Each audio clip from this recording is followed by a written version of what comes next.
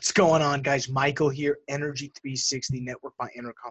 Excited to be bringing you this interview with Rob McBride, who's the Senior Director of Strategy and Analytics at Enverus. We love Enverus. They know data, and there's some really, really great information in this interview. Me and Stuart Turley, who's the Director and Publisher of Oil and Gas 360.com, got to sit down with Rob and really talk all things shut-in. They have a new report that you can check out on their website, Enverus.com, and really it highlights a bunch of different things, and I don't even really want to spoil it, so I'm going to go ahead and turn it over to Stu and let him kick it off.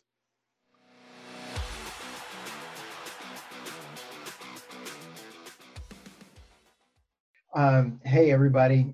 We are here with Rob and McBride from Enverus. And Rob, how are you doing this morning? I'm doing great. Happy to be here. Thanks for having me. Oh, it sounds great. We also got Michael Tanner. He is our host at Oil and Gas 360. You doing okay this morning? I'm doing good. This is going to be an awesome interview. A lot to dive into here. You bet. Well, Robert, we're here to visit about your report from Enverus that you just put out, the 2020 production of shut-ins and DUCs. This is a hot topic right now when you consider all the shut-ins. You know, we take a look at what's going on the unprecedented market, and we've used that word way too much. And so as we take a look at this report has a lot of information in it. So if you wouldn't mind, just give us your first thoughts on this, that'd be fantastic. Yeah, I'd be happy to do that. And I actually want to first respond to the comment you just made about unprecedented, because I did a presentation just last week and I embedded into that the comment that if I don't use the word unprecedented again for the rest of my life, it'll be too soon. And here I am using it again, because honestly, that not just us, but every analyst across the board here has been embedding that term. And it's absolutely true. Like there is no historical metric to measure what we're experiencing now. And I think that can speak to the theme of the report, as well as other reports we're putting out, as because there's nothing to compare this to, the demand destruction from this pandemic, which actually arrived right after, a big other market seismic event in the Saudi-Russia price war, which quickly got put on the back burner, is that we don't know what to expect. So all the analysis we do our best to try to find some historical precedent, but there's just nothing there. And therefore, we just continue to say the future is uncertain. There's a lot of things we can comment on and make our best judgments on. But the one thing we consistently come back to is we do expect there's going to be more volatility, especially for the balance of this year. The last few weeks might have felt a little more stable, but there's so much more to be more to come. Let's just leave it at that. Yeah, there's definitely a large amount, and I'm excited to dive into this. I think it's important before we maybe dive into the nitty-gritty to sort of set a theme here for, the correlation between drilling and drilling rigs and the current sustaining level of production. Can you talk about that for a little bit? Because I think it's an important theme to touch on before we dive into some of these details. Yeah, I think that's great. And I think the biggest point we were trying to get across in this report is, it's no secret to anybody that the rig count, so to speak, is not necessarily, and hasn't been since the beginning of the shale boom, the direct correlation to production the way it was over a decade ago. It's still very important, but it's not literally a single benchmark that you can rely on.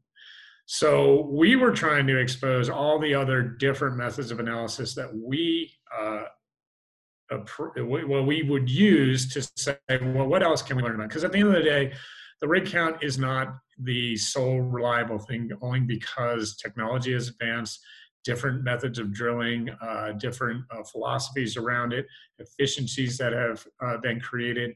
So you really have to look at other aspects to come up with a correlation. So yes, when our rig count is going down to the low 300s now, certainly that means there's going to be production offline.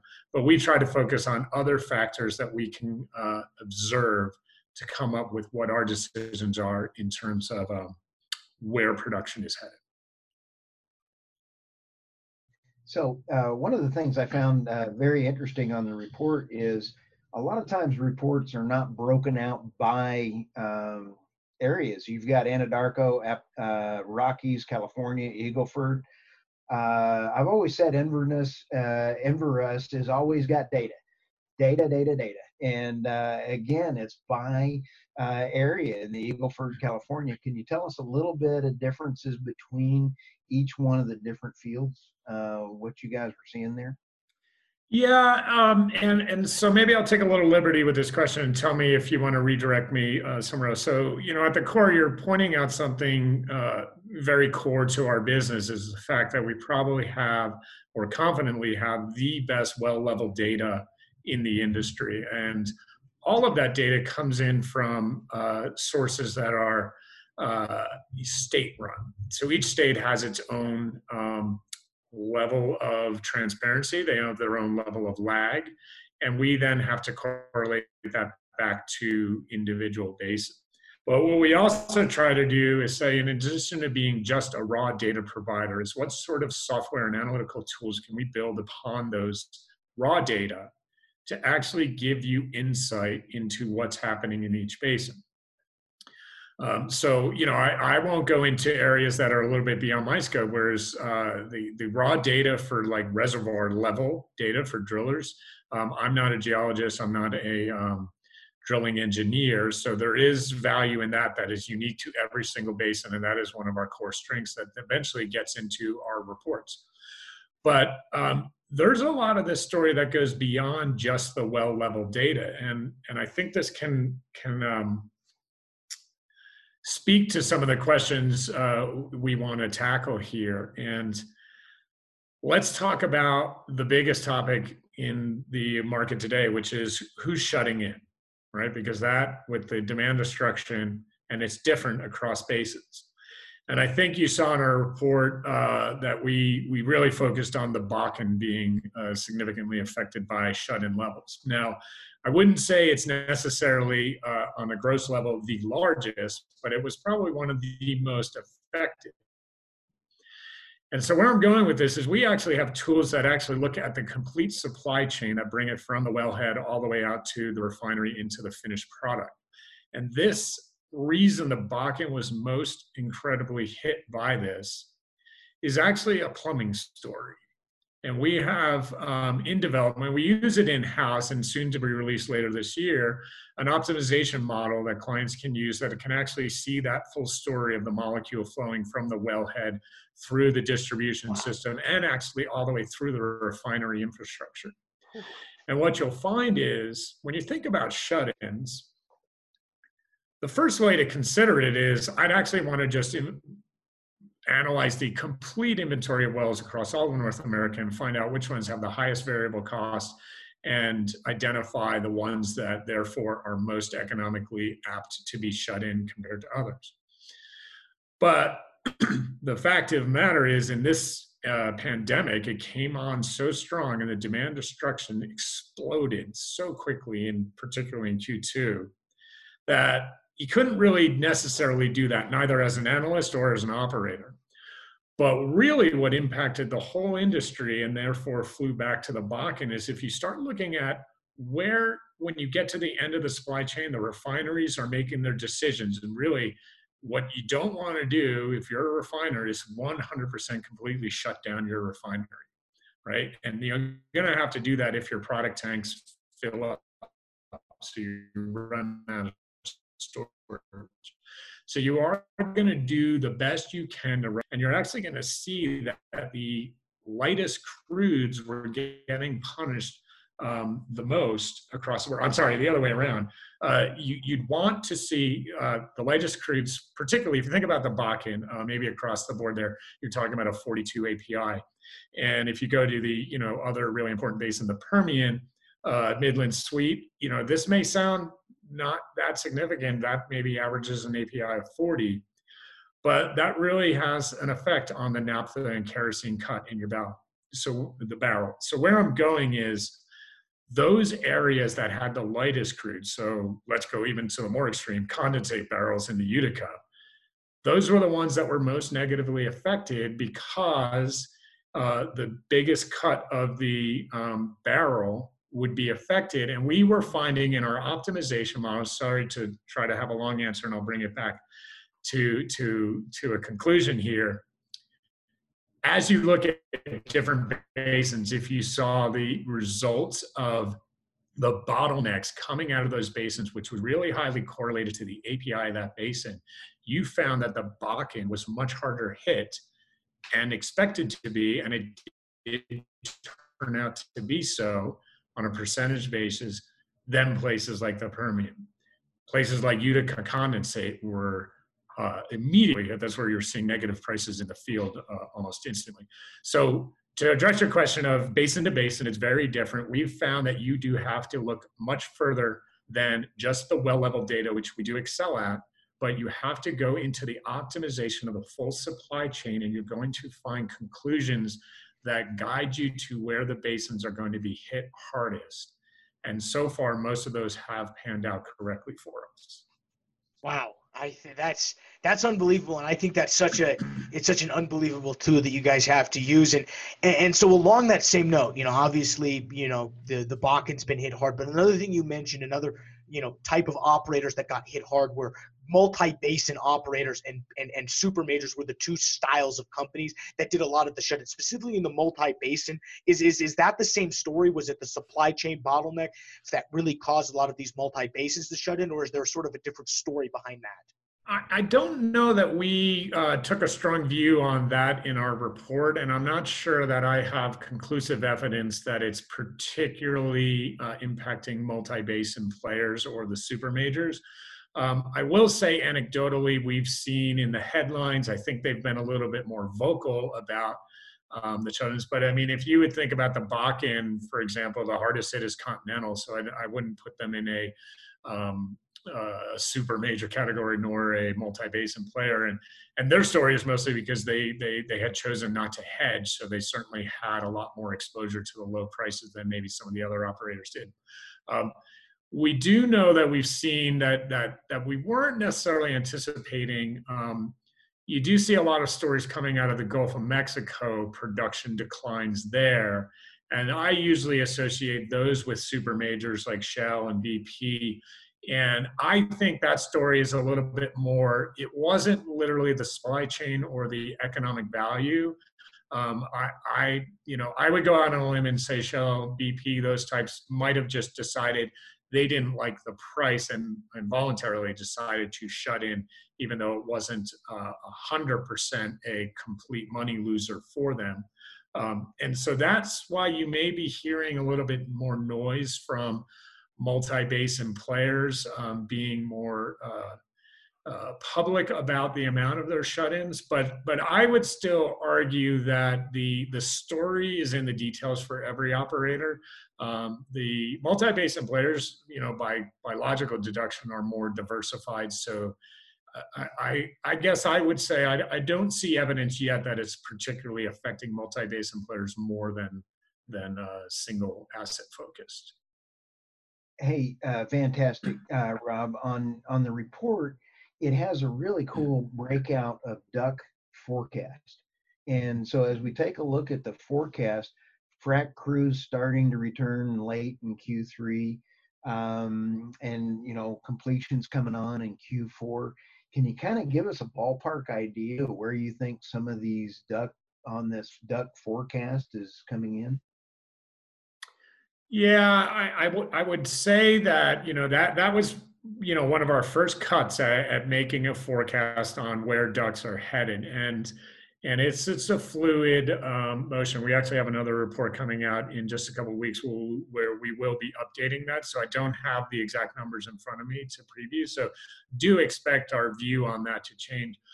A lot of what went into that is the making judgment calls on, as this pandemic set in, you do have a lot of drilling momentum, right? And that is a little bit harder to arrest than the completion momentum. So there was, and particularly that's why you see it in the oil patch a little bit more in the gas patch, because there was certainly a lot of more momentum, inertia built up. and investment going into the drilling, oil-directed drilling. So it's a little bit harder to pull back on those plans where you can cancel the completion crews while you're still doing or making your decisions on drilling. And I think those completion crews are easier to ramp back up. So that's where we start picking out in Q3 as you see the price recovery, which, you know, arguably may be a little bit too soon that we're seeing right now. But that is where we picked our inflection point to say, okay, we're going to start bringing completion crews back online here. And if we insert this assumed rate, it will overtake the declining drilling rate and eventually start to clear up an inventory of DUCs. But expect to see a lot more deep dive analysis on that in our upcoming end of June report.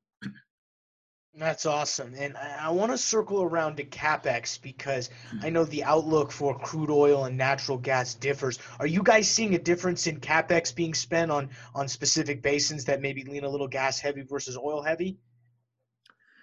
Well, the story would lead you to expect that to happen. So we don't have announcements from operators that confirms that belief, but the gas story definitely has a pretty big near-term wrinkle that should actually confirm that story. So right now, the gas market is definitely struggling just along with the oil market. The demand destruction that's experienced there, particularly hitting the exports, and you can now see it in June. You're really seeing the evidence of canceled cargoes. And that's devastating to the gas market in the near term for the balance of summer. Well, the silver lining for gas is if you do that and you experience the associated gas declines due to decreased drilling and shut-ins in the Permian, gas finds itself in a completely opposite story come winter. The seasonality of gas demand does require, even in the best of times, you're still going to have to draw on storage. Even in a bearish winter and a oversupplied market, you're still going to need to pull gas out of storage. Well, you're setting up for the fact that now you're taking a lot of that supply out the market. And yes, for now, the demand is gone. So low prices persist. But into 2021, the gas market recovers a lot quicker in its demand call than the oil market does. So therefore, your conclusion would be, hey, if I have CapEx dollars to spend, the more profitable locations are, let's get back and ramp back up in the Marcellus and Utica. Let's find that out. Now, we haven't yet seen the evidence of that, but we're keeping an eye open for operators actually deploying. And I would expect drilling activity to lean towards gas in 2021 than it does towards oil.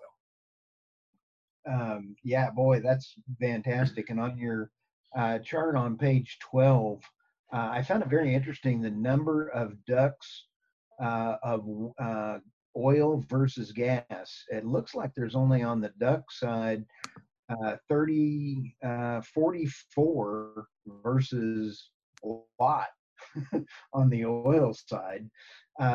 So is that just a revelation, or just not that many natural gas wells being shut in? If that makes sense. Yeah, I do think that would lean towards a lot of the gas that we can take off the market is associated gas. So those wells would be identified as oil wells, and those are certainly more apt to be shut in than some of the dry gas wells in the Northeast. That's why that number is going to skew to that side. So you're going to see more tagged wells, or that we would tag as oil producing wells, but it's actually having a great impact on both oil and gas production.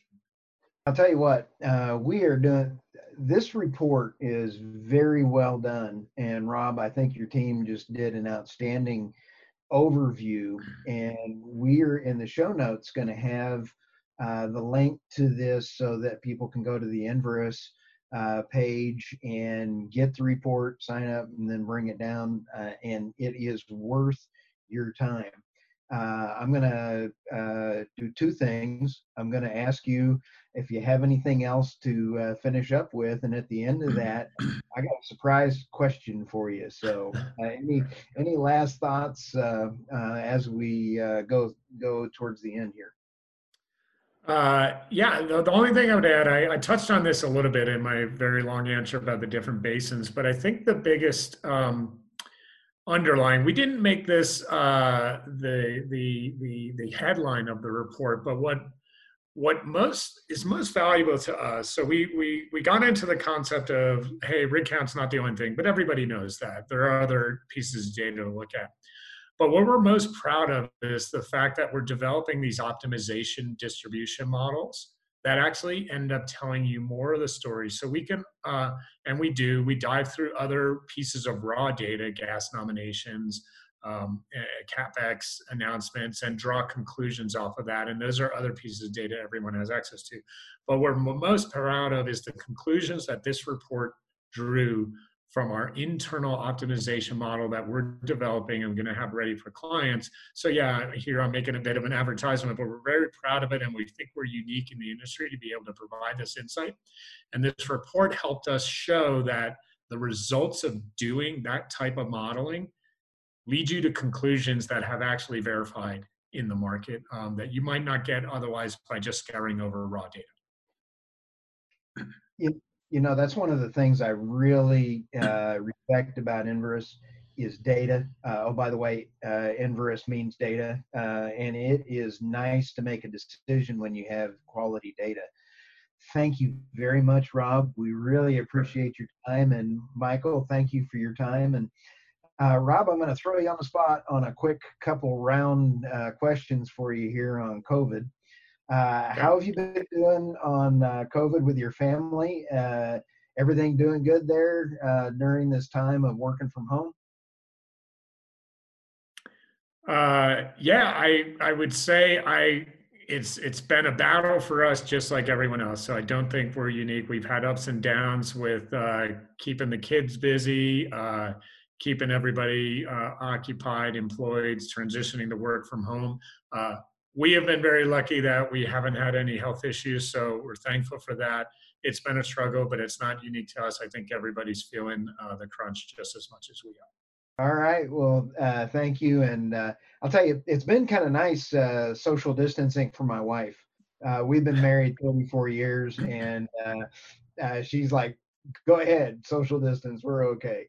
So I've actually, from a side note on this, from our coworkers, we felt like we've benefited from COVID by actually learning the technology and using it to be closer. So, you know, anyway, well, thank you very much, Rob. I thoroughly and enjoyed it. And Michael, thank you for your time today as well, too. So we look forward to seeing you again. And we want to visit with you again when you get that report out in a few weeks. So Absolutely. I hope you don't mind. Happy to do it. Thanks for having me. So Rob, we really appreciate all the time he took. Before we let you go, I just need to do a couple shameless plugs. First, if you're not subscribed to the 360 Digital Closing Bell, iTunes, Spotify, YouTube, do that. Best way to stay up to date on all of your energy finance stuff. We drop shows, 5-minute shows live on YouTube every single day. We'll also drop a bi-weekly podcast. You can check all that out. Like I said, iTunes, Spotify, YouTube. You should also subscribe to this podcast, iTunes, Spotify, or YouTube. It is a great way to stay up to date on all of your energy thought leadership stuff. Also, check out theoilandgasconference.com, which is the investor conference of the year. You can get all the details on what that is going to look like. Thank you for joining us. We will see you next time here on the Energy Expert Network.